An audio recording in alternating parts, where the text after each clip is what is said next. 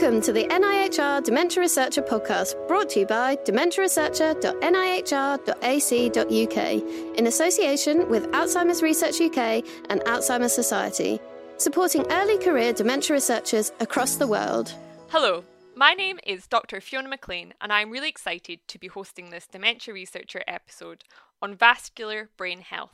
I am particularly happy to be hosting this episode as I am a postdoctoral researcher at the University of Dundee, where I investigate how metabolic diseases, like obesity and type 2 diabetes, can lead to diminished brain function, with a specific focus on the blood-brain barrier.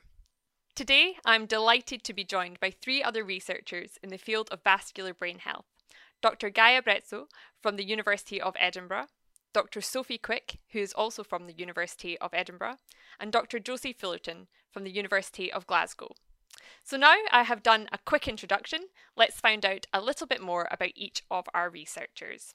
So Gaia, would you like to introduce yourself? Sure, thanks Fiona. I'm Gaia and I currently work at the Dementia Institute here in Edinburgh. I'm in Barry McColl's group and I'm particularly interested in the immune response following stroke and how this affects extracellular matrix, but also the immune system. So I will particularly be looking at what happens to monocyte-derived macrophages following stroke and how and when they infiltrate the brain and what happens to them in terms of, do they become more microglial phenotype? Do they leave after the stroke infarct is resolved? And also, interestingly, we want to look at how we can manipulate this response to improve cognitive outcome and prevent dementia. Amazing. Thank you for sharing that. Let's find out about our next researcher, Sophie. Hi, I'm Sophie. Last year I finished my PhD with Professor Anna Williams, and now I'm doing a postdoc with her following that for the last year. I'm interested in something called cerebral small vessel disease, which is actually the leading cause of vascular dementia. And I'm particularly interested in the endothelial cells. So these are the cells that line the walls of the blood vessels in the brain, in all vessels, but I'm particularly interested in the ones in the brain and how these cells interact with other brain cells and how that might lead to what we see in dementia. Amazing. I'm also a big fan of endothelial cells, which is maybe a bit sad, but I love them. And last but not least, Josie, would you like to introduce yourself? Yeah, so I am Dr. Josie Fullerton. I work at the University of Glasgow, and in the last 2 days I'm going to be finishing up my project with Dr. Lorraine Work. We focus on extracellular vesicles and microRNAs and their role in stroke. So basically we're looking at these tiny little vesicles that transmit messages to and from cells, and we're looking at how these messages change after stroke in human, in vivo, and also in vitro, so in cell models as well. And then from Friday, I'll be concentrating a little bit more on hypertension and how that can affect extracellular vesicle messages, and then how we could use that to treat extracellular vesicles, how to treat hypertension. And that's with Stuart Nicklin at the University of Glasgow. That sounds good. So you're almost broadening your sort of vascular interest, and yeah, that's really I'm good. trying to learn a little bit more about vessels. Lots more about vessels. Well, that's helpful because we're kind of going to be talking about that today. So now that we know everybody and we know what everybody researches, let's start discussing a little bit more in depth about vascular brain health. So I think a good place to start is talking about what vascular brain health is. If you talk to the public about good vascular health, they tend to automatically think of the heart. So what do we mean when we talk about vascular brain health, and why is it important? Who would like to go first on this one? So Sophie, you look like you Well, I often think that people forget that the brain is highly vascularized. I think that sometimes when you talk generally about, keeping the body healthy and keeping the blood flowing and exercise and all of these things, we think about the benefits for the muscles, and we think about the benefits for other parts of our body. But I think people forget that the brain is full of this like incredible network of vessels, and the energy demands that the brain has is the highest organ in the body.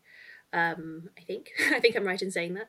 I can't remember what the percentage is, but I think in oxygen I think it uses around about 10% of all the oxygen. I mean, it's so demanding. And I can't remember the other stat I have in my head is that the total length of capillaries in the human brain is about like 400 miles or something. Although maybe I think that wasn't a paper. It was an official paper. We worked out it's too long to run. Too long. Trying to find a good brain health to do a fundraiser for. It turns out you can't run the length of the vessels. Wow. I know, that's very, very true. And within those 400 miles, the main thing that's happening there is oxygen and nutrient exchange. So yeah, absolutely. Gaia, what do you think? Yeah, just to add from what Sophie said, I think you could probably think about your brain as a very specialized muscle. So like the heart, obviously it contains vessels as well as other cells. So they do a really good job to keep you healthy. So as Sophie touched on, if you're exercising, it's as good for your brain as it is for your heart. And again, just to re-emphasize what Sophie said, the body is all connected. So of course, what happens below the neck is a reflection of what is happening above the neck, and also vice versa. So I'd say it's extremely important to keep the whole system healthy and happy, really. Absolutely. And Josie, do you have any take on that, especially now that you'll be looking more broadly at the sort of vessels in your new postdoc? Yeah, so I do think one of the things when we're talking to the public, I think if we say vascular brain health, they would just focus on the brain health side of things, as in they maybe focus a bit more about the mental health and well-being aspect. So when we then add in vascular brain health, I do think it can be quite confusing in the sense that we are still talking about mental health, but also your physical health. And like you say, Gaia, it is like a muscle and it has to be exercised. But I don't think people maybe put the vascular and brain health together on a day-to-day basis. I absolutely love that point that you've just made. I think you're completely right in terms of what we talk about as health. I think it's the only organ where we talk about a physical health and a psychological health. I mean, you don't think of the rest of your organs, you only think about physical health. And I guess that's maybe where it becomes quite complex. But in some ways, the two are very interconnected, because if you don't have good physical brain health, that can impact on, the psychological side in terms of cognition, memory, mood. So, yeah, that's a really good point I never thought about before, where the public maybe need a bit more information on how these are actually two separate things in terms of what we're talking as health. Mental health and physical health, but actually they're interconnected at the same time. Totally. And I just think it's so important to when you're thinking about the things that you can do to improve your health and your mental health, it does relate all back to vascular health, especially in the brain. Yeah. The vessels in your body are everywhere. And I guess that's when we're talking about vasculature in the body, we need to remember that, and remember that they're all connected. It's kind of, in a way, apart from your nervous system, how your organs are connected to each other is that through the vessels. It's really cool. So I think one of the things I find most interesting about the brain vasculature is, despite the fact that we do have vessels everywhere, the vasculature in the brain is actually very different to the rest of the bodies, in that it has something called the blood-brain barrier. So does anyone want to just give a quick rundown of what the blood-brain barrier is, and what is it about it that makes it unique? So Sophie, again, you're nodding. Gonna pick on you. I guess I must just have the look that I'm eager to say something. Always. Yeah, I mean, I when I first started my PhD, I had not done a huge amount even of neuroscience before. And I particularly hadn't really thought much about the vessels of the brain. So starting the PhD itself, 5 years ago or whatever it is now, I was really fascinated to learn about the blood-brain barrier, which is maybe something that I hadn't really given much thought to.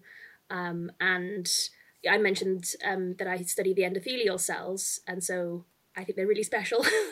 I think they're really special, especially in the brain, they have the vessels that are formed of these endothelial cells, and they have these specialized functions. So you'll find endothelial cells all over the body, but in the brain they have these really special functions, which means that they can form a kind of tighter seal. So they can, they have different things on their surfaces, which means that they'll lock together a little bit better, that sort of thing. So that, that's a very sort of first level thought of the blood-brain barrier in terms of the endothelial cells. And then there's different cells that sit on the surface, and then they can interact with other brain cells. So you can get this kind of a little bit of a conversation between the rest of the body and the brain. But generally, the blood-brain barrier provides kind of a seal, I sometimes think of it as. You have this network of blood vessels throughout, but you want to protect this very specialized organ, no matter how demanding it is. You want to protect it from things that get carried in the blood, because I suppose it's it's the best way to protect that brain health.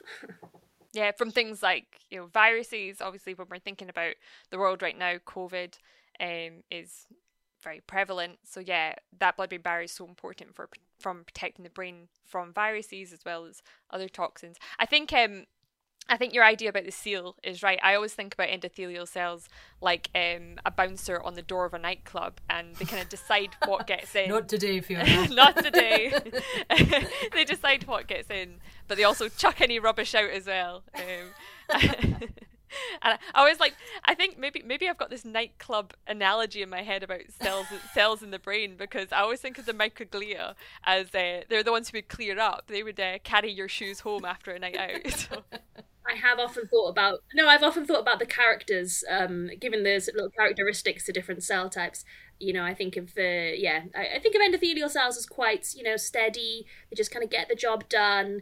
But if something goes wrong with them, you're really going to know about it, I think. That's so good. So yes, what were we talking about? The blood-brain barrier, and why it's important. So, and why it's unique. So, Gaia, do you have any thoughts on that? Yeah, I think just to add on what Sophie said again, because she described it beautifully. I'd say, it's super selective, but I think what's really exciting about blood-brain barrier research just in general is that we're still discovering more and more about it.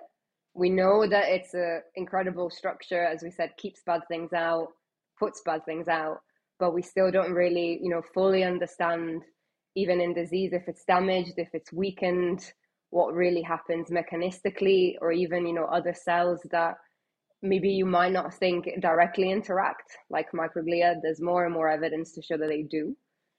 So I think it's just a really exciting field of research that will hopefully lead to, new discovery in terms of how we can use the blood-brain barrier to really improve people's lives in terms of, recovering from dementia or even preventing dementia entirely. Absolutely, yeah. I mean, the one thing that we do know is that the blood-brain barrier goes wrong in dementia-related diseases, and it happens pretty early on in terms of that sort of progression. So finding out more about how it works and why it goes wrong, when it goes wrong, is so important. I think that the thing that always strikes me though is why does the blood-brain barrier equivalent not exist so much in other organs like that? I think that just shows how controlled the brain really is. I think the only other one I can think of is the placenta. I think that's, if you look at, which is quite, maybe something you wouldn't associate, but the placenta also has this really unique barrier. And I guess when you think about it, if it's trying to protect a baby, that's something really precious in your body as well. So, but yeah, Josie, what do you think on this special barrier? So I think Sophie, you summarised that beautifully. In my notes I wrote, won't let things cross. So you've done a much better role. So one of the things that I'm just going to do a bit of our research plugging is we're looking at extracellular vesicles because they do cross the blood-brain barrier. So we're looking at them as a method of treating things like stroke or Alzheimer's disease or TBI. We're looking at how we could administer them actually intranasally, or as my boyfriend puts it, you're giving rats nose sprays, which isn't what we're doing.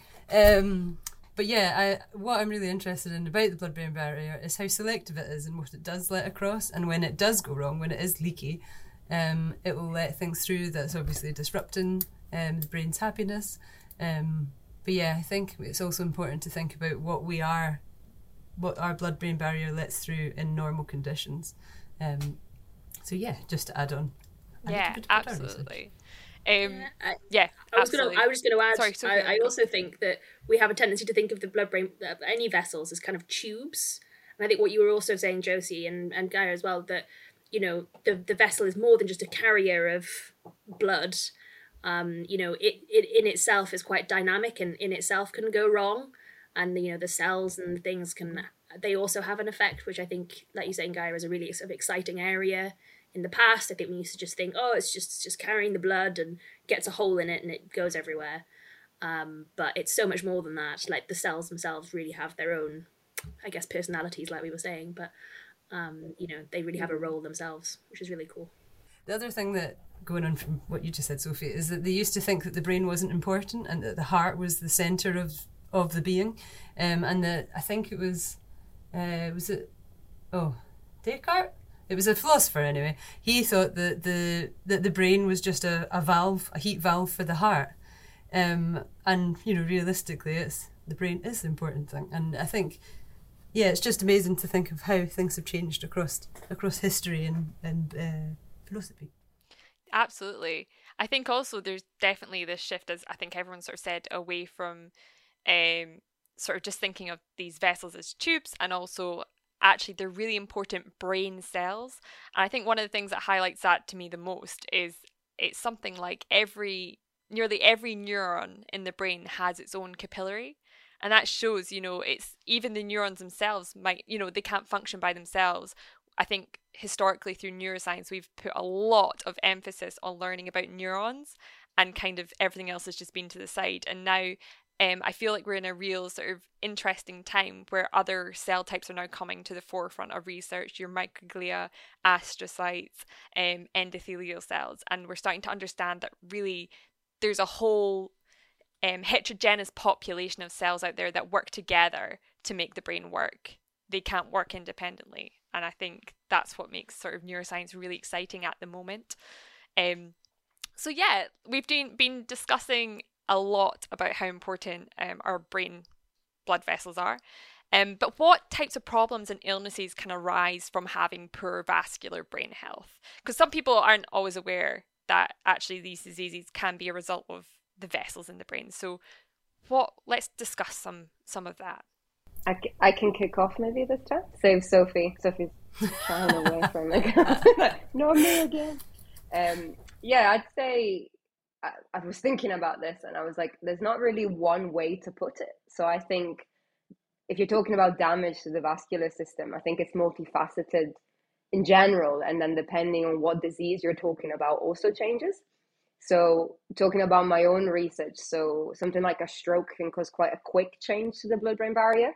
So, of course, there's a clot that could occlude the vessel, and this could either lead to ischemia, or if it ruptures, it causes a hemorrhage. Or it could be something that I guess it's more eerie because it's more slow building, like cerebral amyloid angiopathy. So you don't really know it's happening, but when it does, obviously increases your predisposition for stroke. So I'd say it's very different depending on what condition you're studying and also within your condition. So again, going back to stroke for me, even though there's this really big insult at the start, following the resolution of this, we see a lot of angiogenesis. So, we see angiogenesis following the stroke resolution. So we see a lot of vessel changes. There's new vessels that sprout, trying to basically make up for the fact that, that area has been deprived of oxygen, but also these vessels look quite different. So there's still a lot of changes within stroke progression, but also on resolution that we still don't really understand. Sorry, I went on a bit of a tangent there, but no. Basically, diseases look different.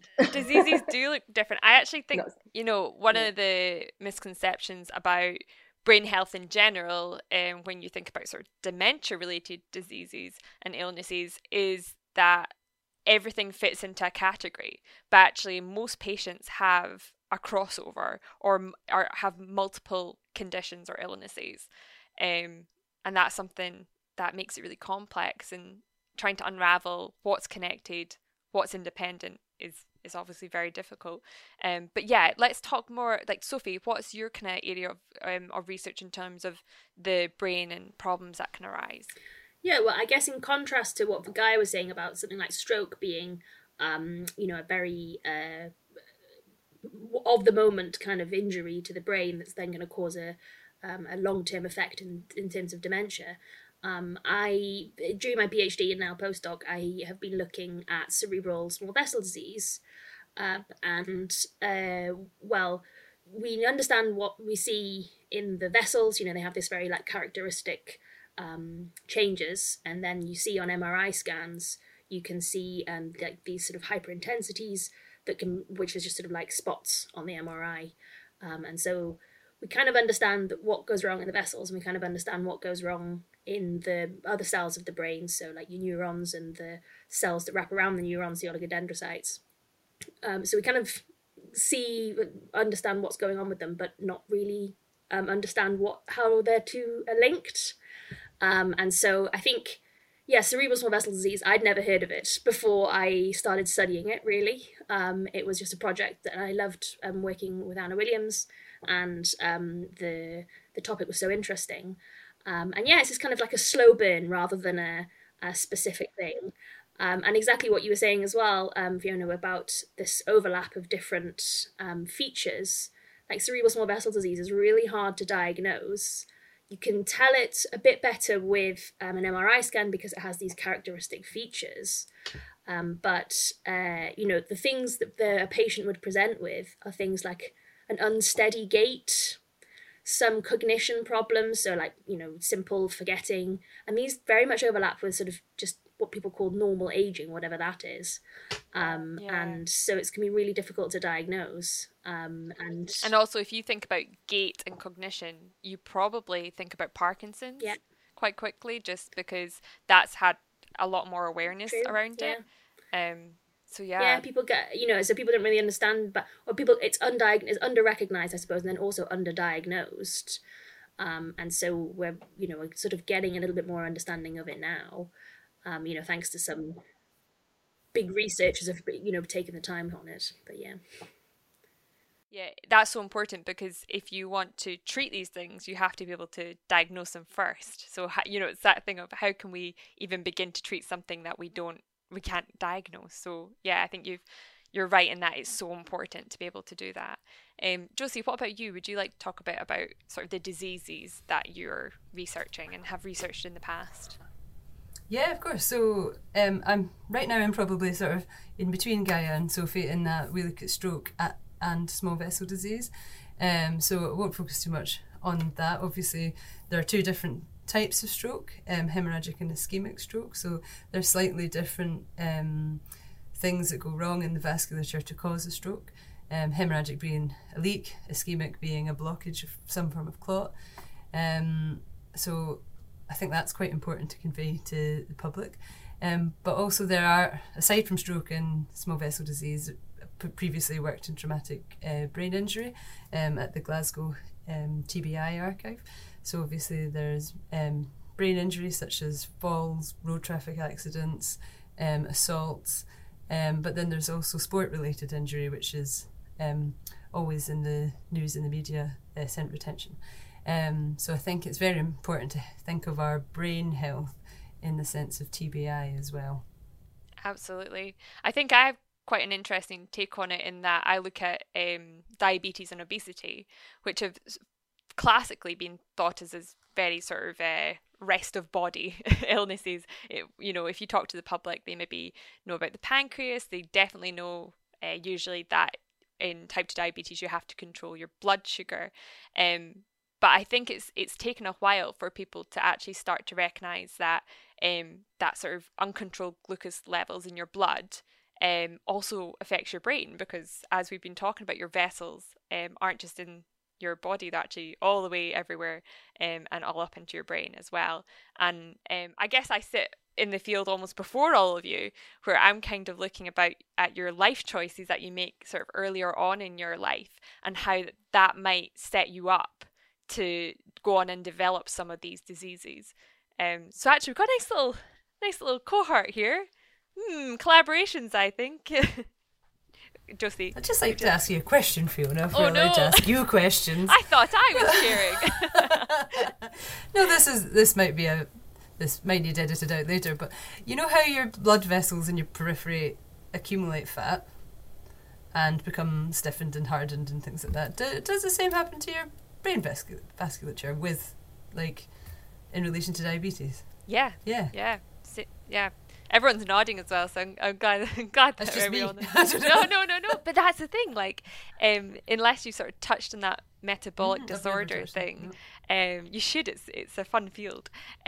We'll collaborate, darling. We'll collaborate. But yeah, absolutely. And that. But you know, you're in science, and even within science, it's taken quite a long time for us to appreciate that obesity and type 2 diabetes. It isn't just about putting on weight and your pancreas having trouble and your heart having trouble. And your blood glucose levels going up and your insulin not being as effective. I mean, all of that impacts your brain as well as the rest of your body. And I think it's because your brain is contained in your skull, and that's where all our inputs are. Like, your vision's up here, and I think you forget. Your brain is an organ. It's your control center. So if there's stuff going wrong in the rest of your body, the likeliness that your control center is having problems as well is really, really likely. And that's why I find it really exciting about the blood-brain barrier and type 2 diabetes and obesity, because what we're finding is that those conditions, those illnesses, which are driven by lifestyle choices throughout your life, are having a massive impact on your blood vessels, the blood-brain barrier.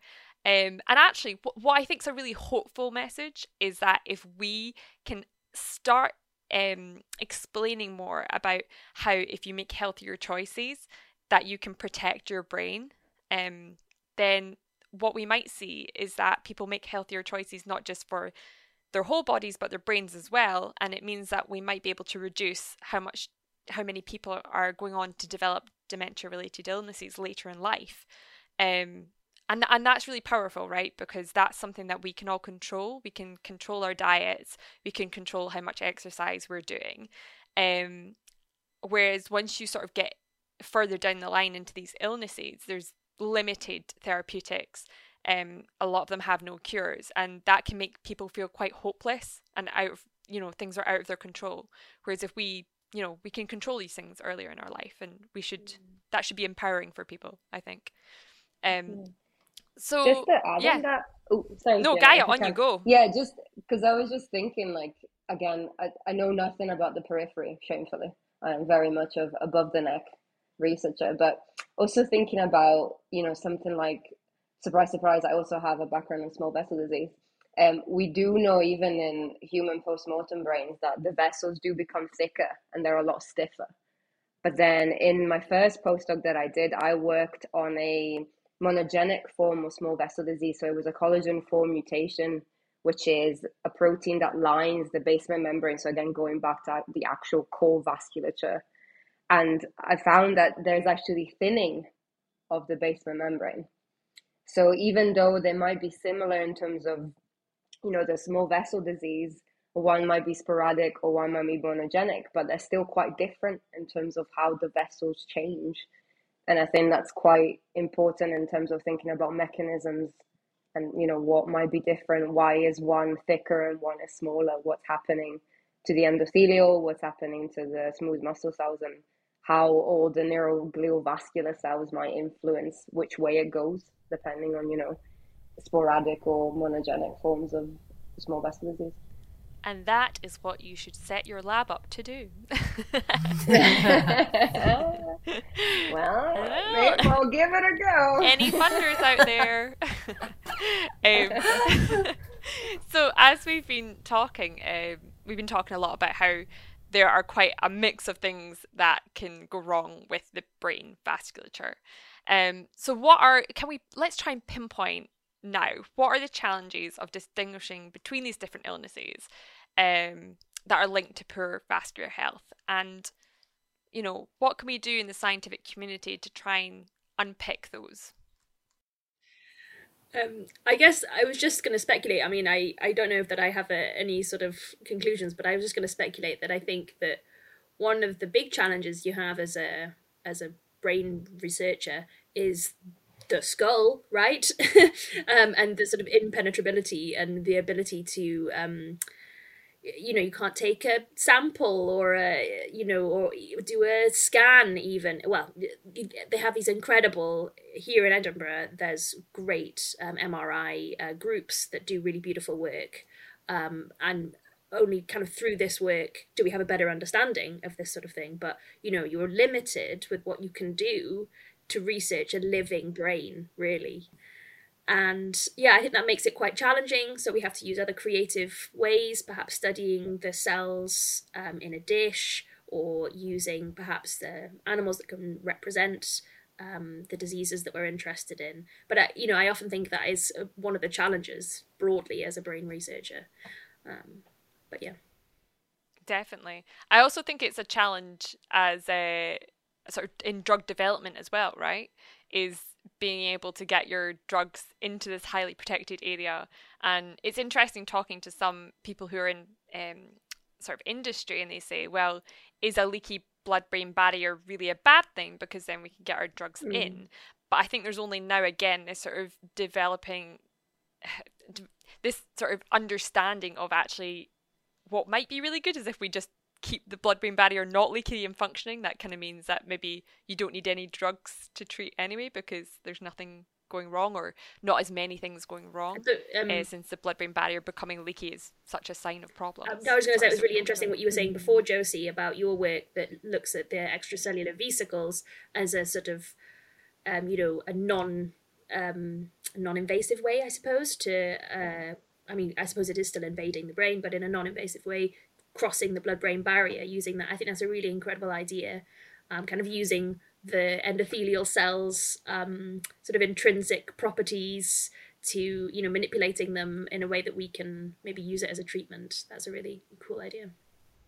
Yeah, we're really excited by it, I have to admit. And one of the things we would in theory have down the line is that you'd technically be able to take some of the patient's own blood, spin it down just so that you've got the plasma, isolate the EVs, so you're then giving the patient back their own extracellular vesicles. You've just loaded them with the drug. This is obviously quite far away from my work right now, but that's sort of the long-term goal. But long-term goals are where it needs to be, right? If you want that to happen, you've got to have that in mind.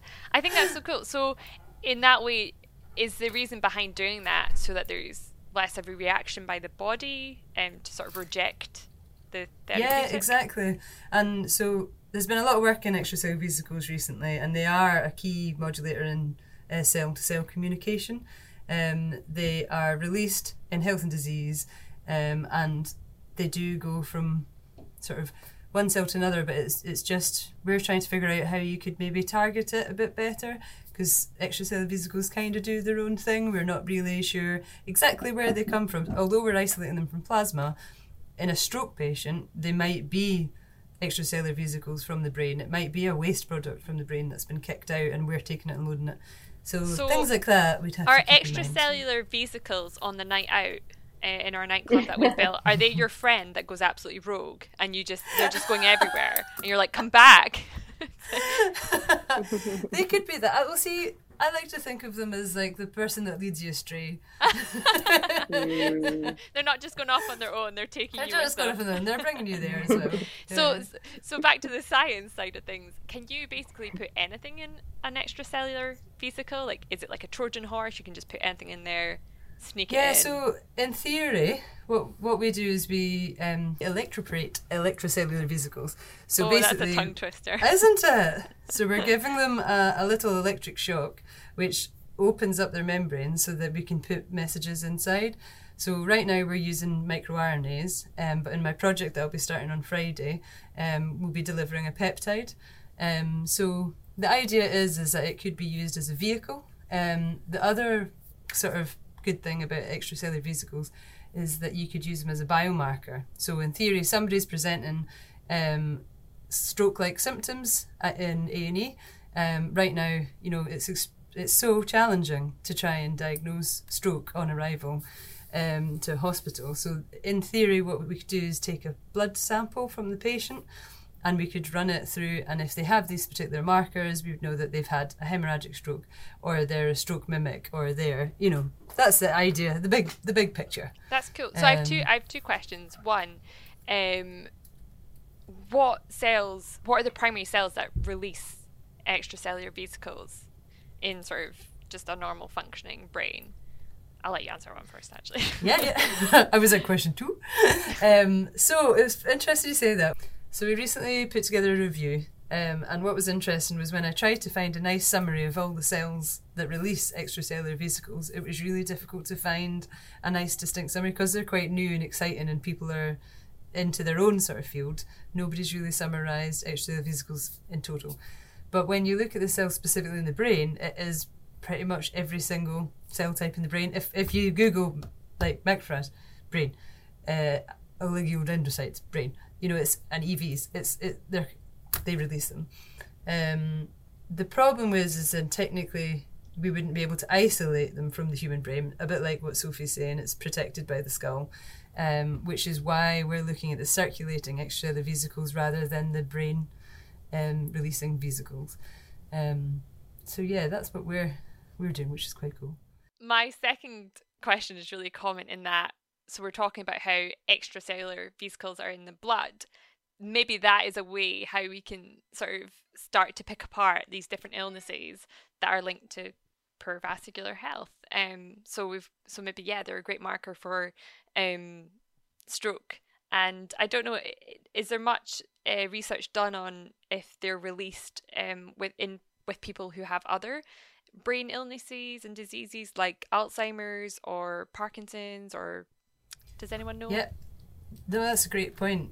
So what we've been allowed to do with one of the funds that I've been granted is through the NHS Endowment Fund, and we're looking at microRNAs that are carried in extracellular vesicles, or EVs, and their relation to vascular cognitive impairment, small vessel disease, frontotemporal dementia, and stroke.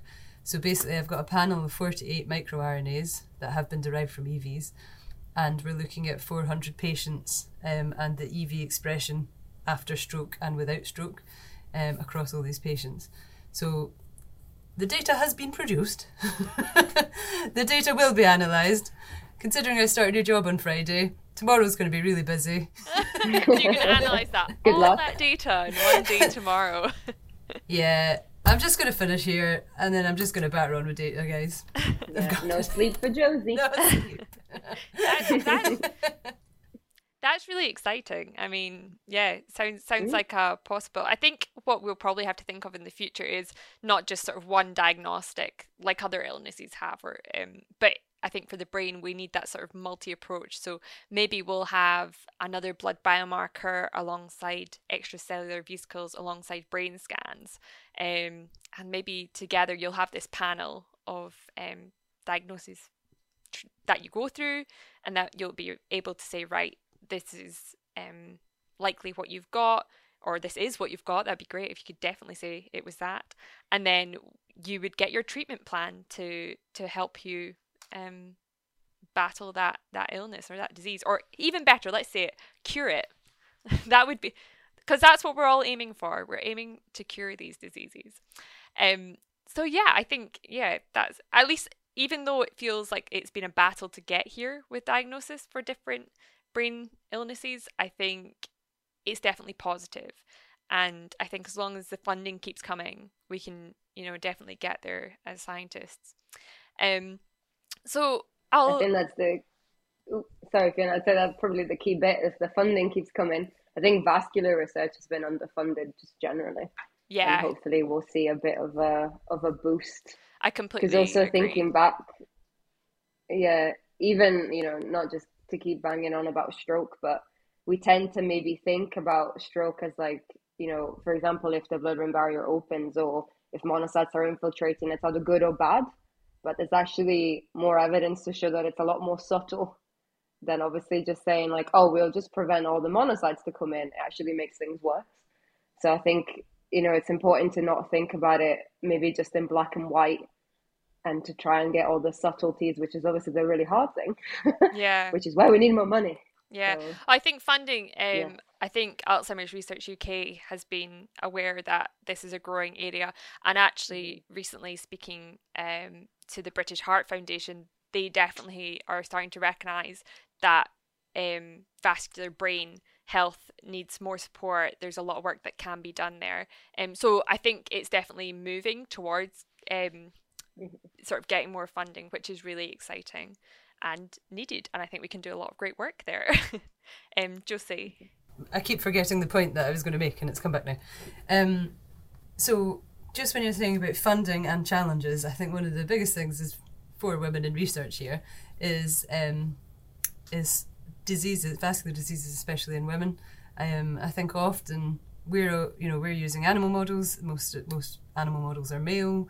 Then most drugs that go to the clinic have been based on these animal models, which are male, and it's not necessarily treating the same conditions that are presented in women. So we have to be really careful with, for instance, with our study, extracellular vesicles can just be different depending on sex.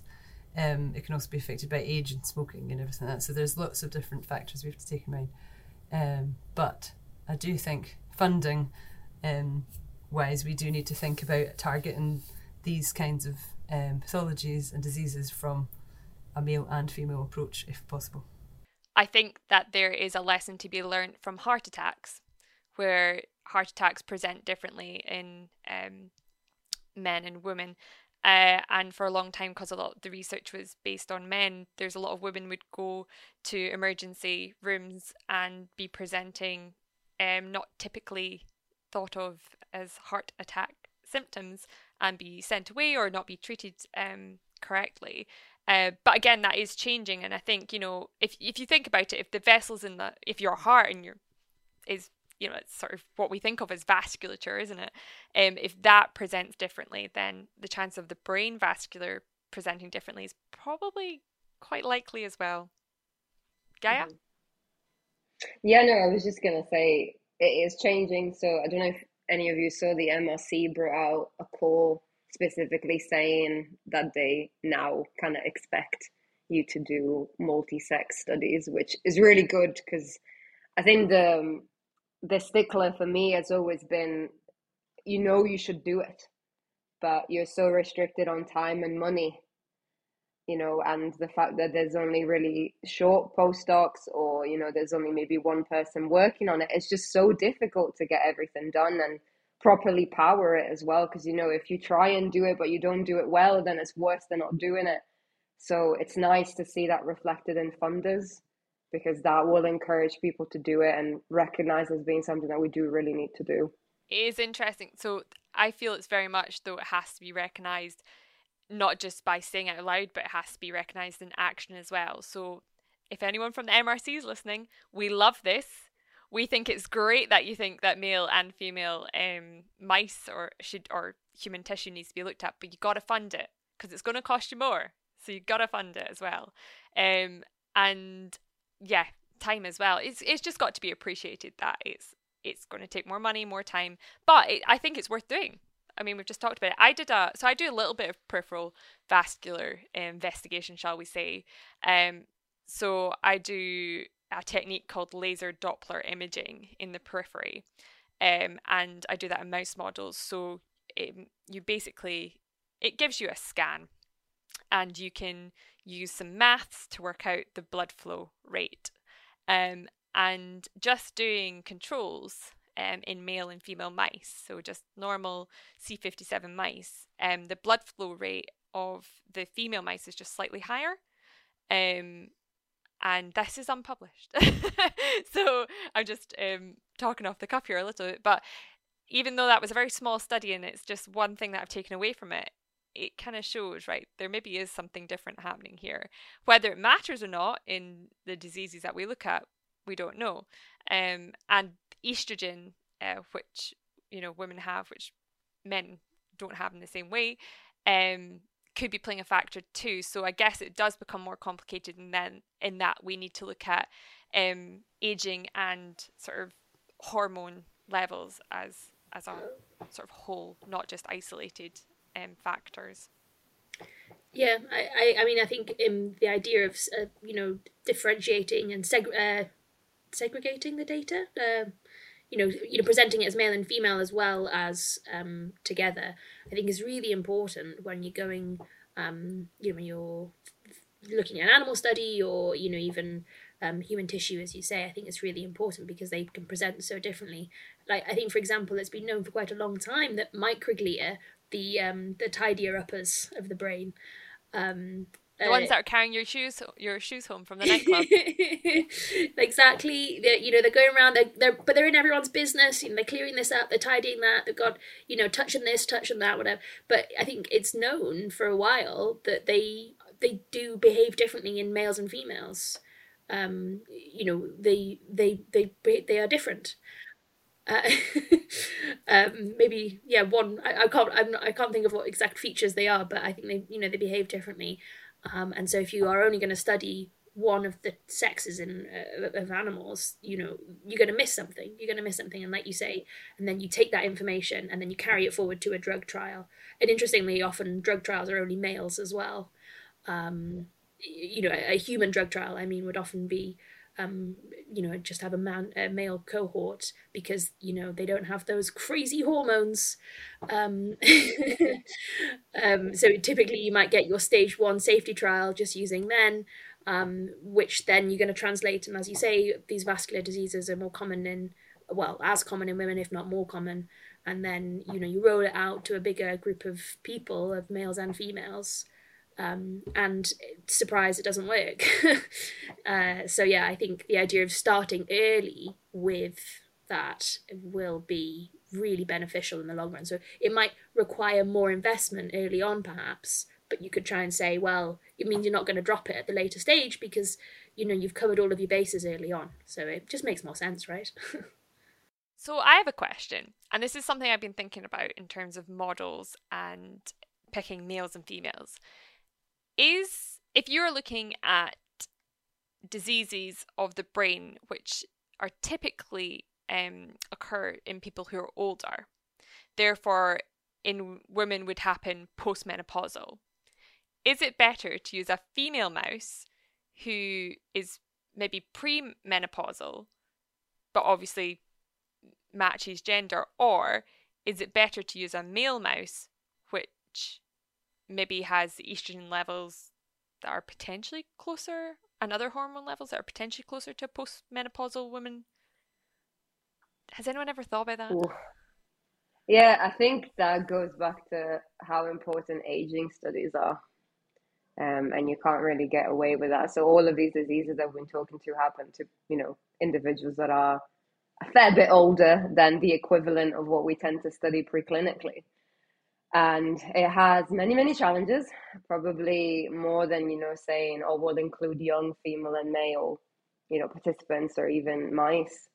But it definitely has to be done. So I actually went to a really good conference a couple of weeks ago, and there's a group in America, which I immediately forgot the name of the PI, unfortunately. It's normally my thing, that they have spent years and years optimizing aging models of stroke to the level where they were basically saying that they require so much care. So these were like 21 to 20 months old. So, if you think about a mouse lifespan, it's about 24 months. These are very, very aged. And it came to the point where they basically have to wash them because they get infections so pronely because they don't groom themselves as well. So, that's something, again, if we think about how many people physically work on a project or how much money is needed, it's just the scale just becomes so much more than anything that I've ever seen in the UK, for example. Yeah. So I guess we maybe have to think about, do we do more studies in humans? And how do we, encourage that so that, we are sort of modeling it better? Do we, we need more money, probably better way to recruit people as well. I think that's one thing people really struggle with is recruitment. And I think the COVID-19 vaccine is a great example of how actually good almost marketing of studies and also support and funding. UK government, good funding can really accelerate these areas of research by getting, more people in, so we can study these diseases in people before they develop the disease, and then follow them through and see how their health develops as they get older as well. Yeah, but I think we will always need something to study in the lab. I think the work that we can do in human studies is brilliant, and definitely we could consider expanding that out, and thinking carefully about how we could use the technologies we have in that. But yeah, I think we will always need to be able to test it in something, less. Something on a smaller scale, so something that can link all of these different elements together, but something's on a smaller scale before you start putting it into a human. Yeah, definitely. I think as scientists in the field, we know that every sort of model has a pro and a con. So cells are really super important. It's so important to have cell models, and I think the iPSC area is really interesting because we're getting closer to what human cells would and should look like in a dish, and then obviously human studies, that's where we're all aiming for, but we do need that transition, and we do need something that's the go-between of whole organism study, and I think we could do a whole extra podcast on models used in neuroscience and in dementia research. Gaia, on you go. Yeah. No, I was just saying, I think it goes back to, what Sophie touched right at the beginning, that SVD is so heterogeneous that it's always very difficult to come up with a good model. I mean, I know that's true for any model we have. Obviously, in mice, it's not the real thing, and we're modeling aspects of it. But I think especially for SVD, it's particularly tricky because we still haven't really nailed down, aspects that are like, okay, these are key features. And, one way is to go to monogenic, but then again, it's only a very small percentage of what we see in the population. So, you still want to be modeling sporadic, which again, as the name suggests, is very different in every person, which makes it our job a lot more tricky, but keeps us in a job at the same time. So, hey ho. If you look at the Alzheimer's field, there's over 150 models.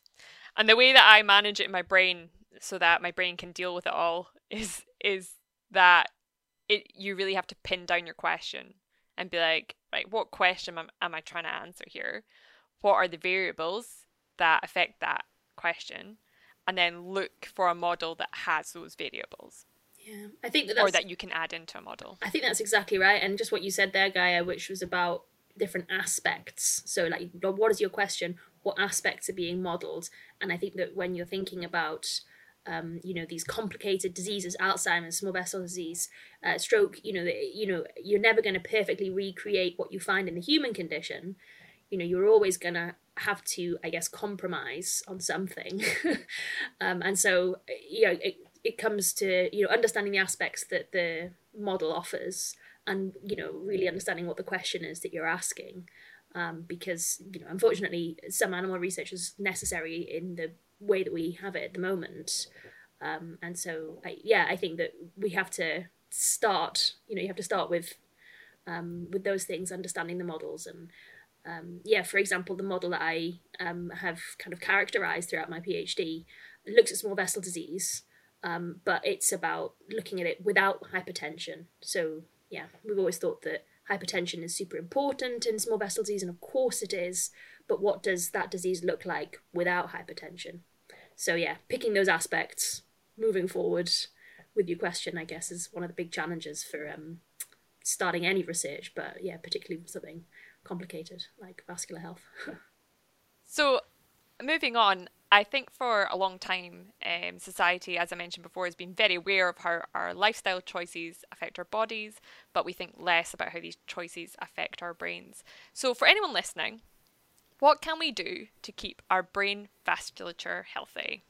I think we've touched on it already, Fiona. You mentioned diet. Of course, that's super important. Exercise. Again, good for the heart and also very good for the brain. And I think what's come up recently as well is that I found really interesting, and it's something that I've never really thought of, is contact sport.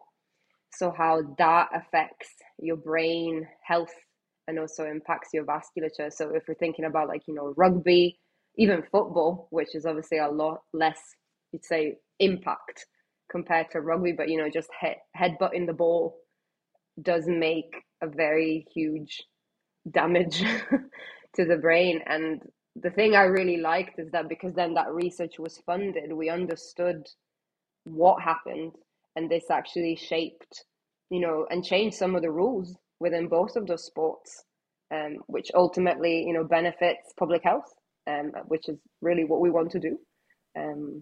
So, yeah. I think that's really interesting about the sport.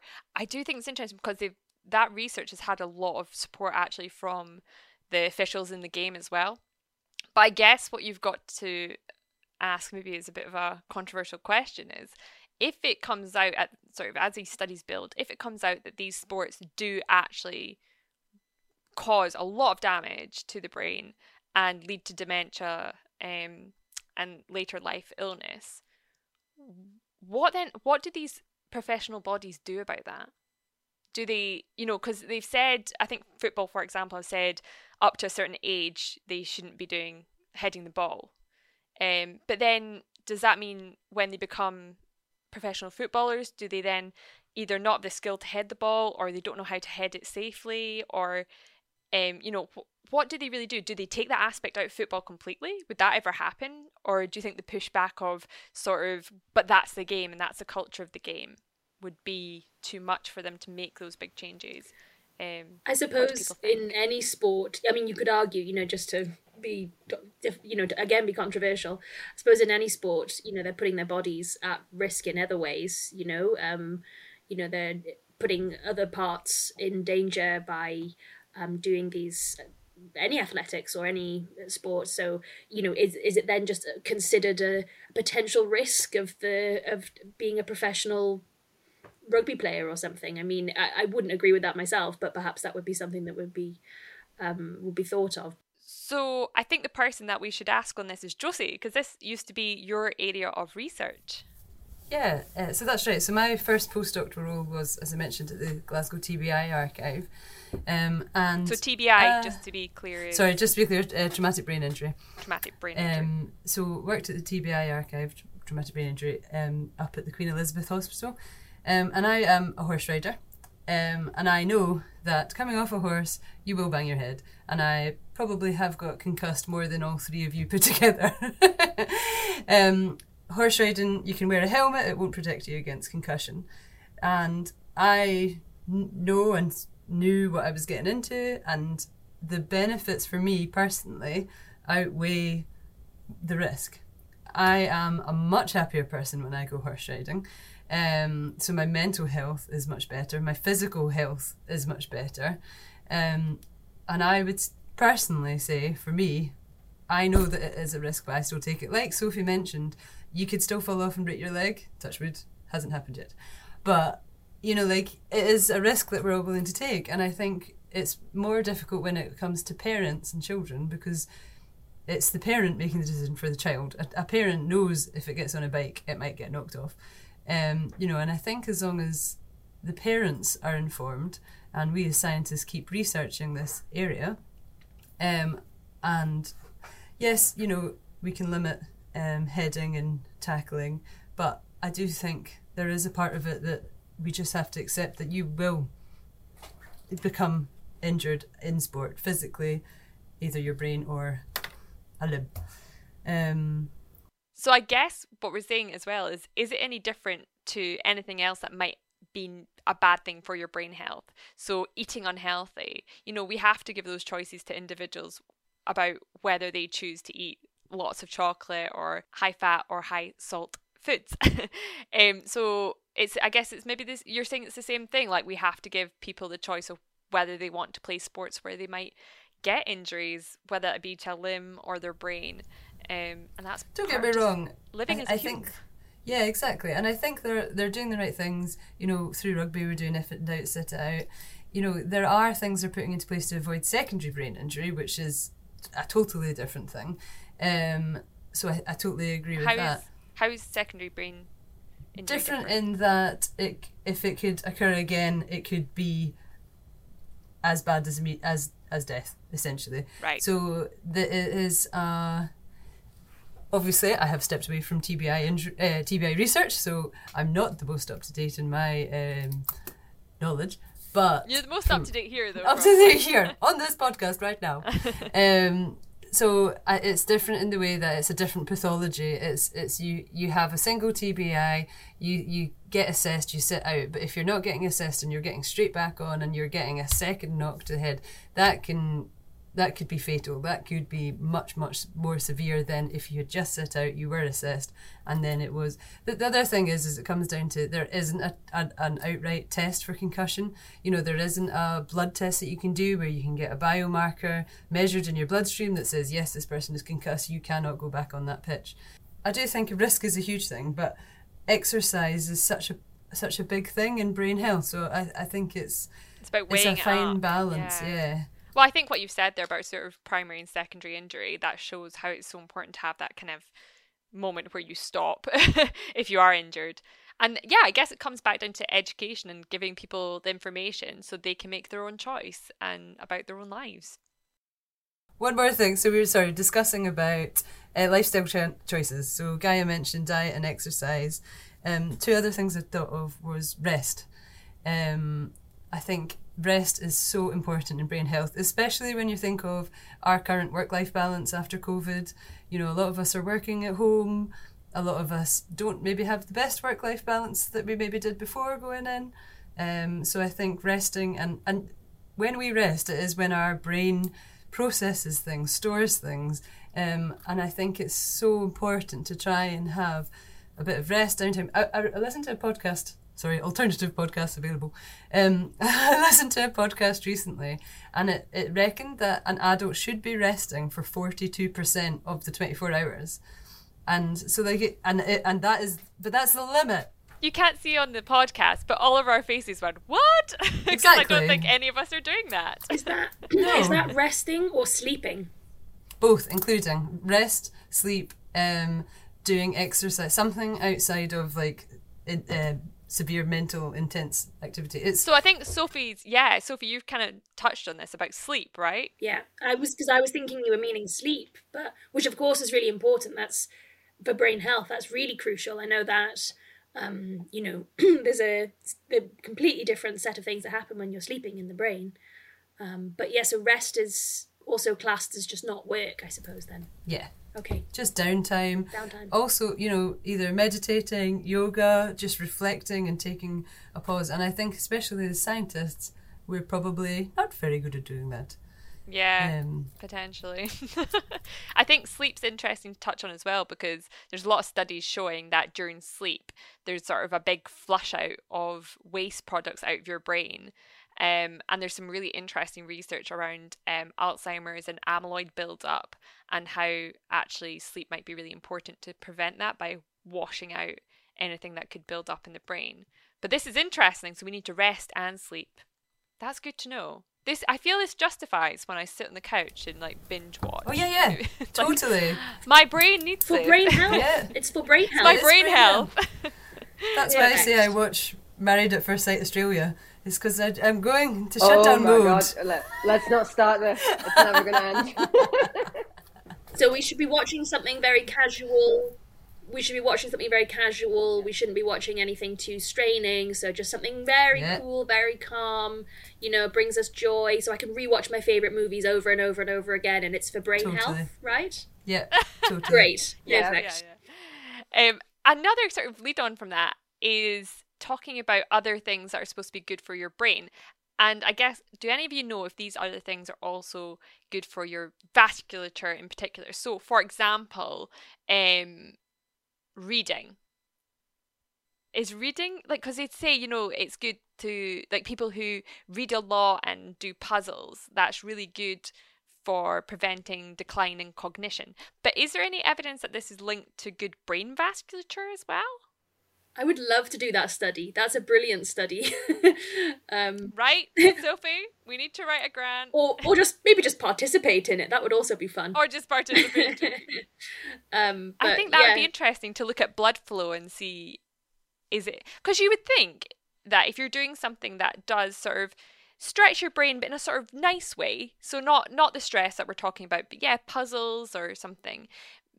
In my mind, it would make sense that there was an increase of blood flow to areas of the brain that would be required for that, and that would maybe be a good thing because you're almost exercising your brain blood vessels. Yeah, I guess we don't know whether increased blood flow is always necessarily a good thing, because it, if you have, say, a weakened vessel, you could be putting undue stress on a vessel, but maybe it strengthens them. I think it's possibly context dependent, but yeah, I don't know whether we know that blood flow is always a good thing, but we do know that exercise, which does increase blood flow, exercise increasing blood flow, we know that exercise is good. It's good for brain health. I think I read somewhere that like the exercise, through antioxidants can actually help the cells of the vessels as well, I think, which kind of makes sense. So yeah, maybe blood flow is always a good thing. I'm not sure. I think you're right. I think, yeah, to be continued. Do you know what? There's definitely a paper on this somewhere. But yeah, I mean, yeah, I do know that, like, from my studies, when we look at blood flow, it definitely is decreased in the models that I look at, which are obesity and type 2 diabetes. Blood flow is decreased in the brain in those models. So that's not a good thing. So, but I think when you have a big physical condition, like, say, if you've got quite severe type 2 diabetes, reading a book is probably not going to offset that. You definitely need... It's a combination, again, we were talking about this before, it's a combination of physical health and mental health, and they come together, and if you have both those things, then you're sort of doing the best you can for your brain. I guess we have a lot to learn. We do have a lot to learn. And hopefully learning also looks after our brains. So it's very circular. So one last question to end on, and we've kind of talked about it already, but I just love to know this. So we've been talking, me and Sophie have kind of declared our love for endothelial cells. So I guess this is kind of aimed at Gaia and Josie, but what is your favourite brain cell and why? So me and Sophie love endothelial cells because I love them because I think they're underrated. I love how they shuttle things back and forward across the brain, into the brain, out of the brain. That just feels like they're a very useful cell. And I love this idea that they're at the interface of everything. So they're facing the blood, dealing with what's in the blood, and then they're also talking to and looking after the rest of the brain cells. So that's why I love endothelial cells. Sophie, why do you love endothelial cells? Yes, I mean, I do love endothelial cells. They're very good. I think for the same reasons that you said. I think they, they're overlooked. They're just getting on with the job. They're just getting on with everything that needs to do. Although, like I said, I do think that when something goes wrong with an endothelial cell, it goes really wrong. So I quite like that they're a little bit dramatic as well. That's quite fun. I probably have a soft spot for a microglia. I just think they're a little bit wacky, a microglia. They're dashing around. They've got things to do. They're over here, they're over there. They're very mobile. I think that's a lot of fun. But yeah, my heart lies with the endothelial cell. Kind of literally, I suppose. So maybe I was going to say your heart lies with the endothelial cell and your brain lies with the microglia? Maybe. My more whimsical side goes for a microglia because they just seem a little bit wacky. Gaia, what's your favourite type of brain cell and why? Ooh, it's always been a tricky one for me. So I've started off very vascular. So I was always intrigued by like extracellular matrix, basement membrane, endothelial cells. I do love a good endothelial cell because I was always interested in how I found my tribe. How like the smallest change to something like blood flow can impact the brain so differently, and that's kind of really what got me fascinated about neuroscience and forms a lot of my background training. But now I've recently joined a very microglia focused lab, so I'm really starting to appreciate these cells a lot more, and especially quote unquote, they've always been defined as the resident immune cell of the brain. But there's more and more research emerging that these cells actually do a lot more than just, your cleanup. So there's a lot of work going on about how they actually control and help modulate the vasculature and neurovascular responses. So I think that's the real sweet spot for me. Vasculature and cell work together is what I aspire in any cell. That's what I want. So I quite like understanding the whole. So that's why I quite like the neurovascular system and understanding how. You're going quite broad. You're like, as long as it's linked with vasculature, you love it. Yeah, pretty much. Even astrocytes, I'm like, love me a bit of astrocytes. I'm just very pan neurovascular. Josie, what about you? I have to say, this is the geekiest conversation that I've had. What's your favourite brain cell? I love it. Yeah. I'm more exciting with Gaia in that I'm more appreciative of all brain cells, but I'm going to go a bit rogue and say that my favourite particle is a brain-derived extracellular vesicle. What else? What? Just coming at you. Do you know, I'd just like to say this out loud, but we're in a neuroscience podcast and nobody said neuron. Yeah. Neurons are overrated. Ooh. Yeah, I agree. We're about to lose all our followers for the Dementia Researcher podcast. Neurons are beautiful to look at, though. They are beautiful. And if you'd said favourite brain region, I would have said the cerebellum, because it looks so beautiful when it's histologically stained. Absolutely. It looks stunning. I know. Oh, but let's not go down that route too. The hippocampus is also favourite stain. But again, I feel favourite brain region. Oh gosh, I don't know how to pull this back now. So now that we know everyone's favourite brain cell, I could talk about brain vasculature health and the blood-brain barrier all day. But we must bring this Dementia Researcher podcast to a close. So thank you so much to Gaia, Sophie and Josie for joining me today.